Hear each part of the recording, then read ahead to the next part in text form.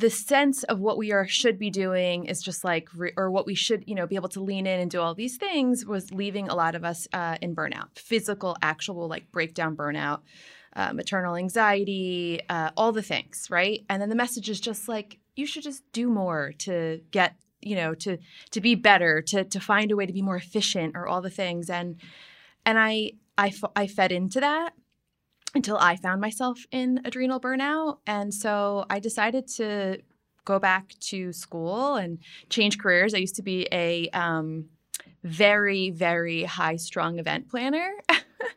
And I just was like, there needs to be more support for women to understand that there's space for them as a woman in their life as a mother, and how important that is for their own physical and mental health, and the message that we send to our kids of what a mother looks like. So I work with moms on burnout recovery, on how to recreate space for them, on how to get to know who they are, because as you well know, when you become a mother, you kind of, a piece of you, who you were before, dies, and a new piece is born. And a lot of us aren't told to make the time and space to get to know who that person is. So I help other moms at whatever stage of motherhood that they are, make that space, find ways to eat, move, and find joy in places that makes them feel more like themselves.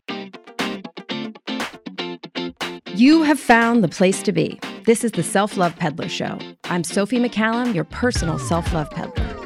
Please leave the single narrative, airbrushed, beauty bot images you have been force-fed at the door. Here we examine our relationship with our bodies and the many shapes and nuances our bodies have. The only way to end women's cycle of body shaming, judgment, and self-loathing is through a common pact and plan to change the way we collectively think about our bodies and the bodies of those around us. Welcome to the journey. Sorry, I have a very potty mouth. I am a sailor reincarnated. Oh, you are? Yes. Oh, good. You don't look like a sailor. I was worried. No. I really had to dial it back when I had children, although they're now, their choice curse that is the one like I let out but isn't a curse is like, for the love of Christ. They're running around the house saying, but it's so much better than, what the fuck are you doing? Yeah, I was going to say, like, if my children someday, for the love of Christ, when they stub their toe, say that. Well, mine are still little, though. Like, little. Yeah, little. even like, when a 7-year-old's like, fuck this. Yeah, I'm pretty sure that would not be appropriate. That was my kids, sadly. But that's the way I grew up. And so, it's all right. But one of the greatest compliments I've ever gotten in my life, and I've repeated it many times, was actually from this gentleman. Really? Recording our What podcast says here. you? At the end of, I'm doing a lot of solo podcasts this time, but the last time I did my first one and it wasn't planned and I just had to go with it. And when I was done, Andrew looked at me and said, "You curse beautifully. Yeah. You have perfect cursing timing." That's an excellent adjective. I was once saying to somebody, I said, the problem is it's an adjective in my vocabulary and there's not really anything to add the oomph of what I'm trying to articulate without the curse. Yeah. Well, for me, I consciously now, when I curse, and we're diving right in here, when I curse, I make sure it's not like when I used to, I was a very active, angry alcoholic for many years. Right, you mentioned that. And I lived in fear, and now I live in love, and, that's part of the journey and a lot of what I'm discussing today. But when I used to curse, it was directed like at someone. Like my knee jerk was, go fuck yourself. Yeah. Whereas now, like, I stub my toe and it's like, cocksucking motherfucker, because it hurts and it makes me feel better. Yeah. But I don't curse at people or Right. myself anymore. Yeah. Like I like to curse because it's funny and it's colorful and it's actually a sign of intelligence. But I don't use it in a way. I saw Gary Vee some woman came up to him and was like, "Why do you curse so much?" He's like, "I don't fucking know." And like exactly. That's just how I fucking talk. It's and innate. she's like, "But more people would listen to you if you didn't." He's like, "Maybe so, but it wouldn't fucking be me. I mean, I don't know what to fucking tell you." It's like, totally relate. Anyway, Same. So that was a long intro, all about cursing, but I'm here with Jen Khalaf. Am I saying it right? Yeah. Khalaf. And Jen is a certified holistic health and integrative nutrition coach. Yep. Jen, Yes. Can you say that for me? We can just shorten it to holistic health coach because that's the certified name. And you started Thrive Hive Wellness. Can you tell me about that? Yes. So I realized pretty early on in motherhood with 2 kids 2 years apart that the sense of what we should be doing or what we should, be able to lean in and do all these things was leaving a lot of us in burnout, physical, actual like breakdown burnout, maternal anxiety, all the things, right? And then the message is just like, you should just do more to get, to be better, to find a way to be more efficient or all the things. And I fed into that until I found myself in adrenal burnout. And so I decided to go back to school and change careers. I used to be a very, very high-strung event planner. And I just was like, there needs to be more support for women to understand that there's space for them as a woman in their life as a mother, and how important that is for their own physical and mental health and the message that we send to our kids of what a mother looks like. So I work with moms on burnout recovery, on how to recreate space for them, on how to get to know who they are. Because as you well know, when you become a mother, a piece of you who you were before dies and a new piece is born. And a lot of us aren't told to make the time and space to get to know who that person is. So I help other moms at whatever stage of motherhood that they are, make that space, find ways to eat, move, and find joy in places that makes them feel more like themselves. Amazing. Hello, wonderful, worthy, self-loving women. I'm thrilled to introduce you to my newest course, Mastering Your Love Centers Through Conscious, Compassionate Self-Love. There's a gold medal in you waiting for you. Are you ready to accept it? This course is all about the ever-evolving process of self-love and self-discovery. If fully embraced, just like self-love, it is endless and can deliver boundless results.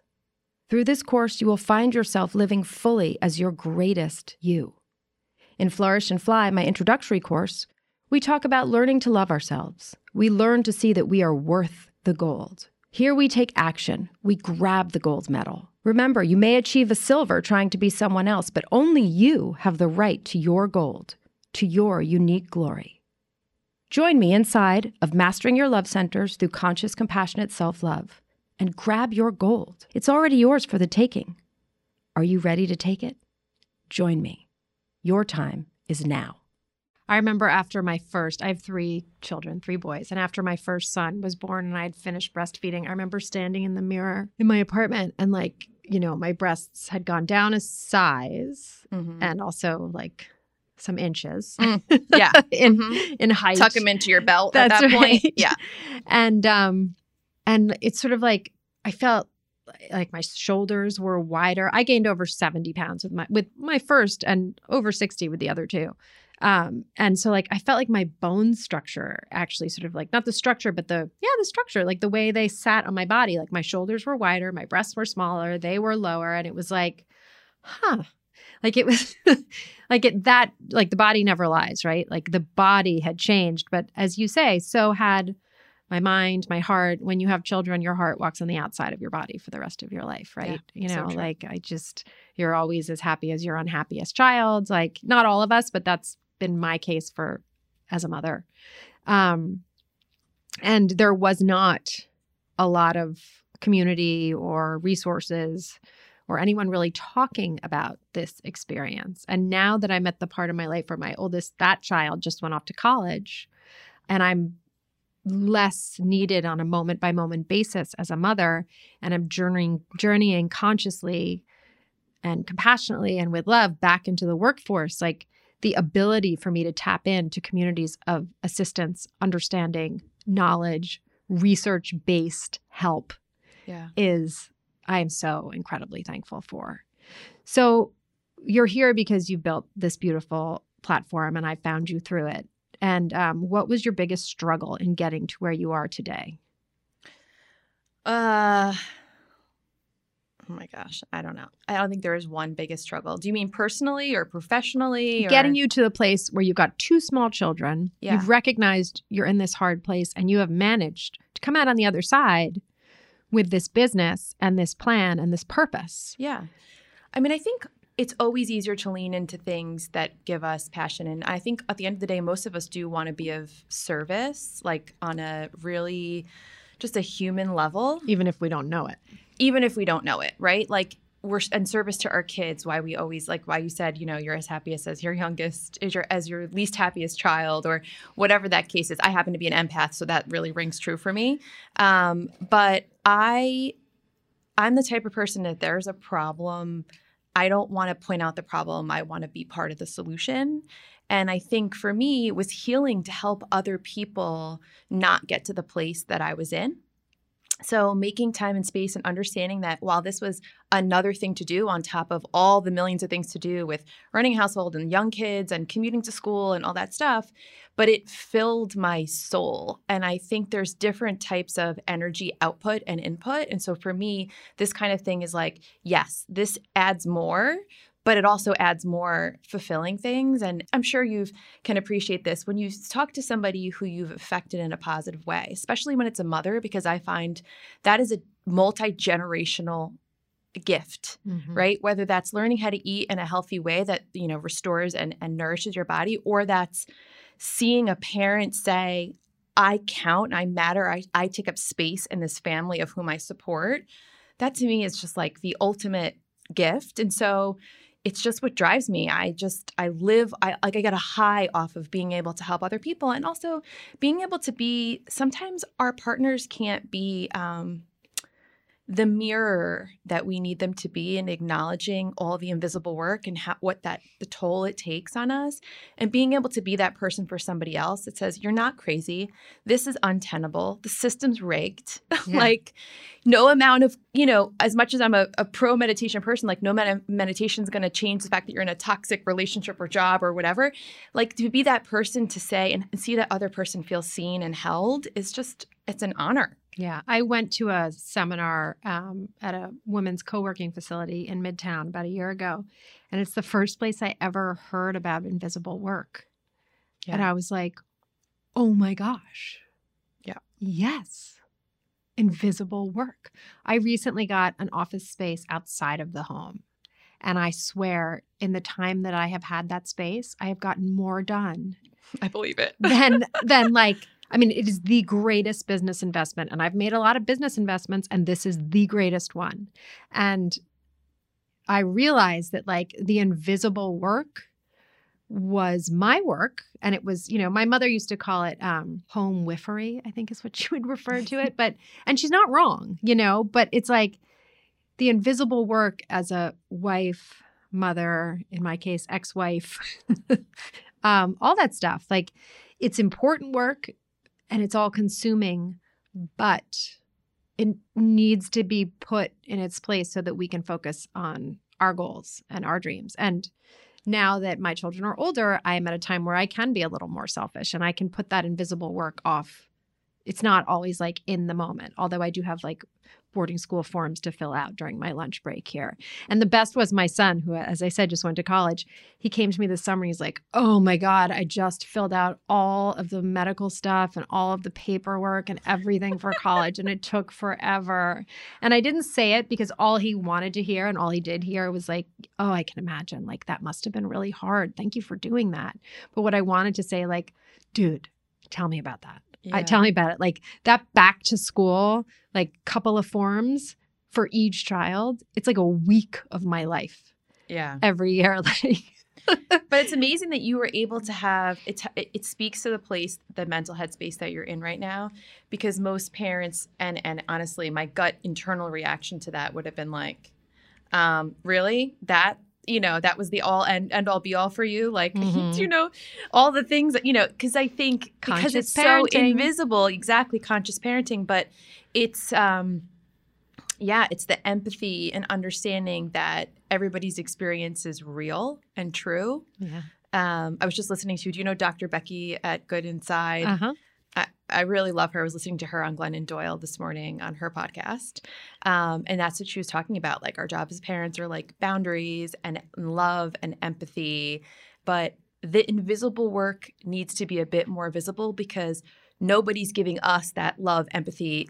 Very oftentimes our partners, spouses, whomever aren't acknowledging, because it's invisible, that you just spent an hour and a half at your lunch break shoveling food down in between writing, the boarding school paperwork, because it's just something that magically gets done. Like toilet paper magically appears in the cabinet, and like magically the food that you eat every day is just always in the fridge. Magic. Well, and if you don't shine a light on it, then you start to like put the toilet paper away while cursing everyone you love. Yeah, it's filled with resentment.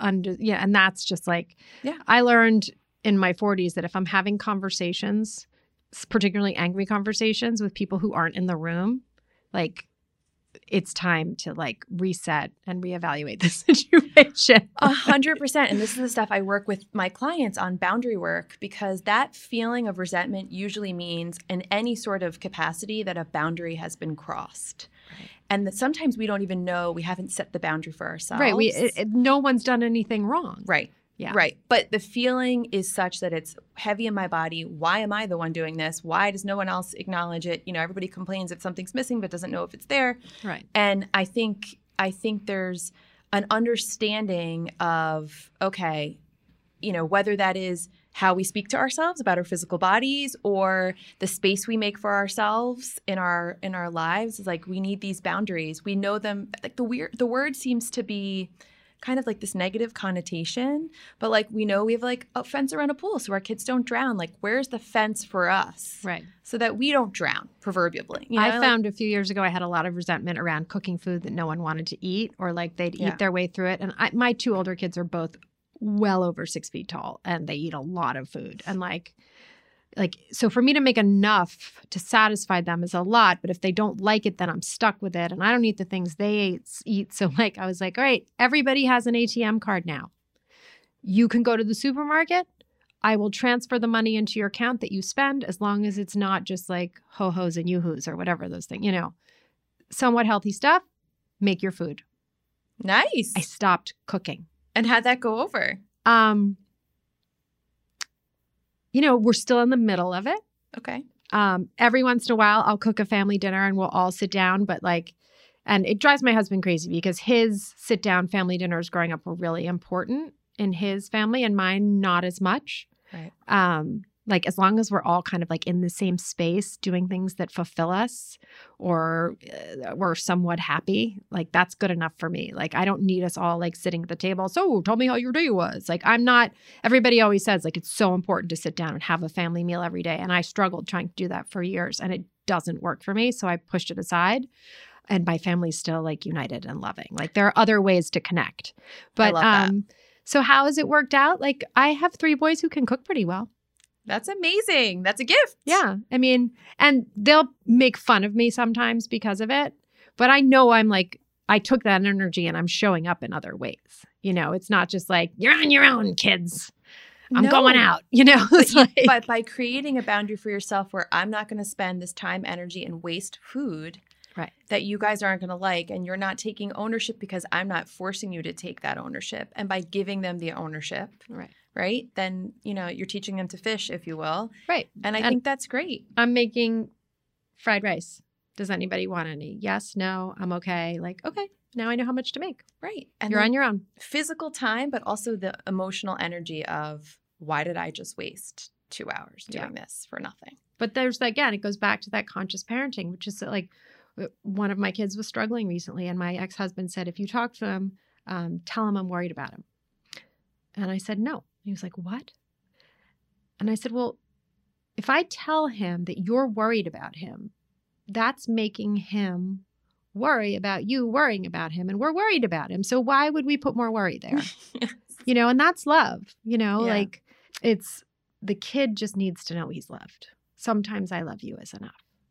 So let's circle back to the reason that I lured you here into my podcast studio, which is love for the self and love for the body. And if I asked your body to describe you, what would she say? To describe me, I think she said I'm in a constant effort to control it. And I'll elaborate on that because I had mentioned to you in a previous discussion that I've had digestive issues for a really, really long time. And I've only recently realized I have a somewhat detached relationship with my body as a result of it. I have a small frame. I'm constantly bloated. I constantly look pregnant, depending. I'm like very careful about what I wear because I'm still of a childbearing age, although shop is closed and all the signs have been taken down off the walls. But, I think throughout my younger years, and also when I was struggling with infertility issues, it was really hard for me to be in my body. So I have to be very careful about what I eat. I have to be very careful about all those things because it can get worse or better. I'm always sort of sucked in. And I think I'm learning to soften a little bit. I equate that to sort of my masculine energy of being like, power through, figure out how to make this work, get to the bottom of this, and I'm having to get to a place where I'm like, let go and trust that at some point in this long ass journey, you're going to figure this out and get to a better place physically. So your body started by saying you were like very controlling, but you ended by saying that you're ready to sort of like let go and trust and know, right? Yeah. It's like it's a pendulum, right? Like something acts up and I don't feel good, or so I all of a sudden I have a really bad reaction to some food I eat, and then it's like, ugh. Then I get back to what was it? Can I figure this, and that? Whereas other times, and I do think where I am in my life and where I am in physical space, like when I'm in nature, when I'm in places where I'm not in hypervigilance and I'm not in that go intensity of clench, that feeling, you're just like hustle. I'm able to soften, lean in, and sort of like relax a little bit more. So it's just being really self-aware, right? Like I am these two people at the same time. As Dr. Becky says, two things can be true, right? Like I am both controlling and also really super trying to let go and accept, which can be hard for a personality like me. Acceptance and just like, taking what is when you're used to being somebody who's like, no, actually. What is what I make it, is a hard place to kind of reconcile. Yeah. What is, but yet I'm creating what is. Yeah. Well, it's interesting to talk to you about the body because I often come at it from the point of vanity, right? Like we're so vain. There's some quote like, we're so vain. We even care about what people we don't like think about us, Right. Like we're and so for me, I've worked with a lot of women who are accomplished and have healed and have grown and have prospered. And they're still like, how do I look at my jeans from behind? Like there's still this like, everything's really good, but it would be perfect if I lost X amount of weight. Right. So like but you're coming at it from an internal, like focusing on like your body from the inside. It's like full inside outside. It's not just about vanity. It's about like healthy survival. And I hear you recognize that survival, like feeling good on the inside, is what is going to propel you into these two directions of Jen, right? And one is clearly serving you well. Does that other side serve you at all? That like masculine, like Sometimes. I mean, it's been a lot of different discoveries of things, and I've learned stuff that helps me help my clients, that helps me support my family better. I've learned how to be attuned to my body in a way that I don't think I would have been. I don't think most people are, as just as a result of this health journey that I've been on. So I do think it serves me, but with anything in extremes is never good, right? So I've just gotten to a place where I'm like, okay, well, how can I soften when I feel that the control of like, well, what is it? Well, let's try this and let's try that. And, well, I can't go there because of X, Y, and Z. Like I think I've gotten to a place where I recognize when that's getting I'm getting too close to the edge, Yeah, to my absolutely. own edge. Whenever something really hard happens, my husband always says, remember, he's like very annoyingly wise.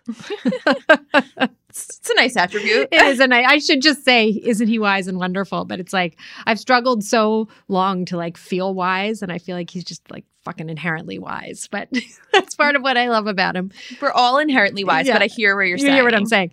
So he, whenever things are hard, he's like, you know what? If it wasn't for these times, like we wouldn't know how good we had it the rest of the time, right? It's all about like This like getting nervous to record a bunch of podcasts. Like, why? Because you're going outside your comfort zone. Good thing. Yeah.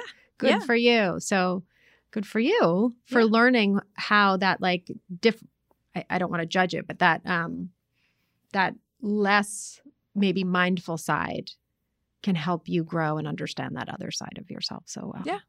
Yeah. And we all have parts. We all have many parts. And it's clearly allowed you to be of service to other women.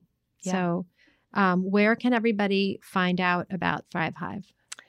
They can find me on my website at thrivehivewellness.com or on Instagram at Thrive Hive Wellness. Amazing. Yeah. Amazing. Thanks I'm so for happy having me you're today. here for all of these women. And thank you for showing up and talking. I really appreciate it. Thank you for your work. It's something that I clearly need to keep stepping into. Oh, good. Well, I look forward to having you in my sphere. Me too.